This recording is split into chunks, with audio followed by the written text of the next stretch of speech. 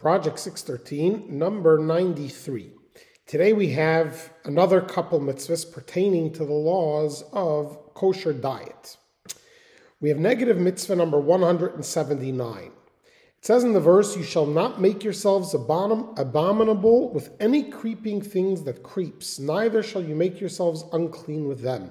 And there's a lengthy discussion about what exactly this prohibits, because we already discussed many different categories of creeping things, whether they crawl or fly, whether they're created from male or female or from decayed things, etc.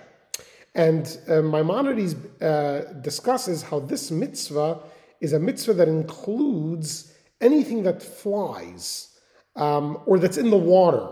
So it's possible to have an insect that displays characteristics of crawling, of flying, of being created from decayed food, and that swims in the water.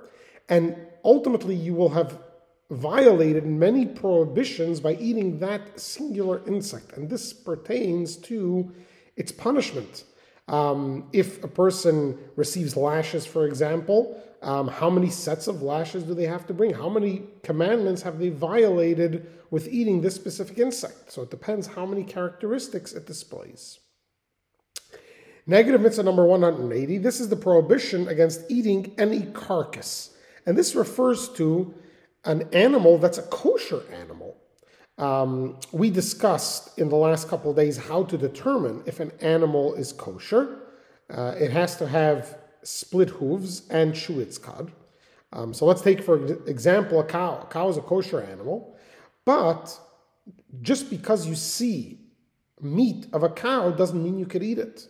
It had to have been slaughtered properly. If the animal was not slaughtered properly, it is roadkill, or if the animal just died out of old age or whatever, for whatever other reason. This is the prohibition against eating a carcass, in other words, an animal that was not properly slaughtered. And negative mitzvah number 188 is the prohibition against eating the flesh of a condemned ox. This is an ox that has been condemned by the courts to be killed. For example, if the ox killed a human being, then the ox is killed.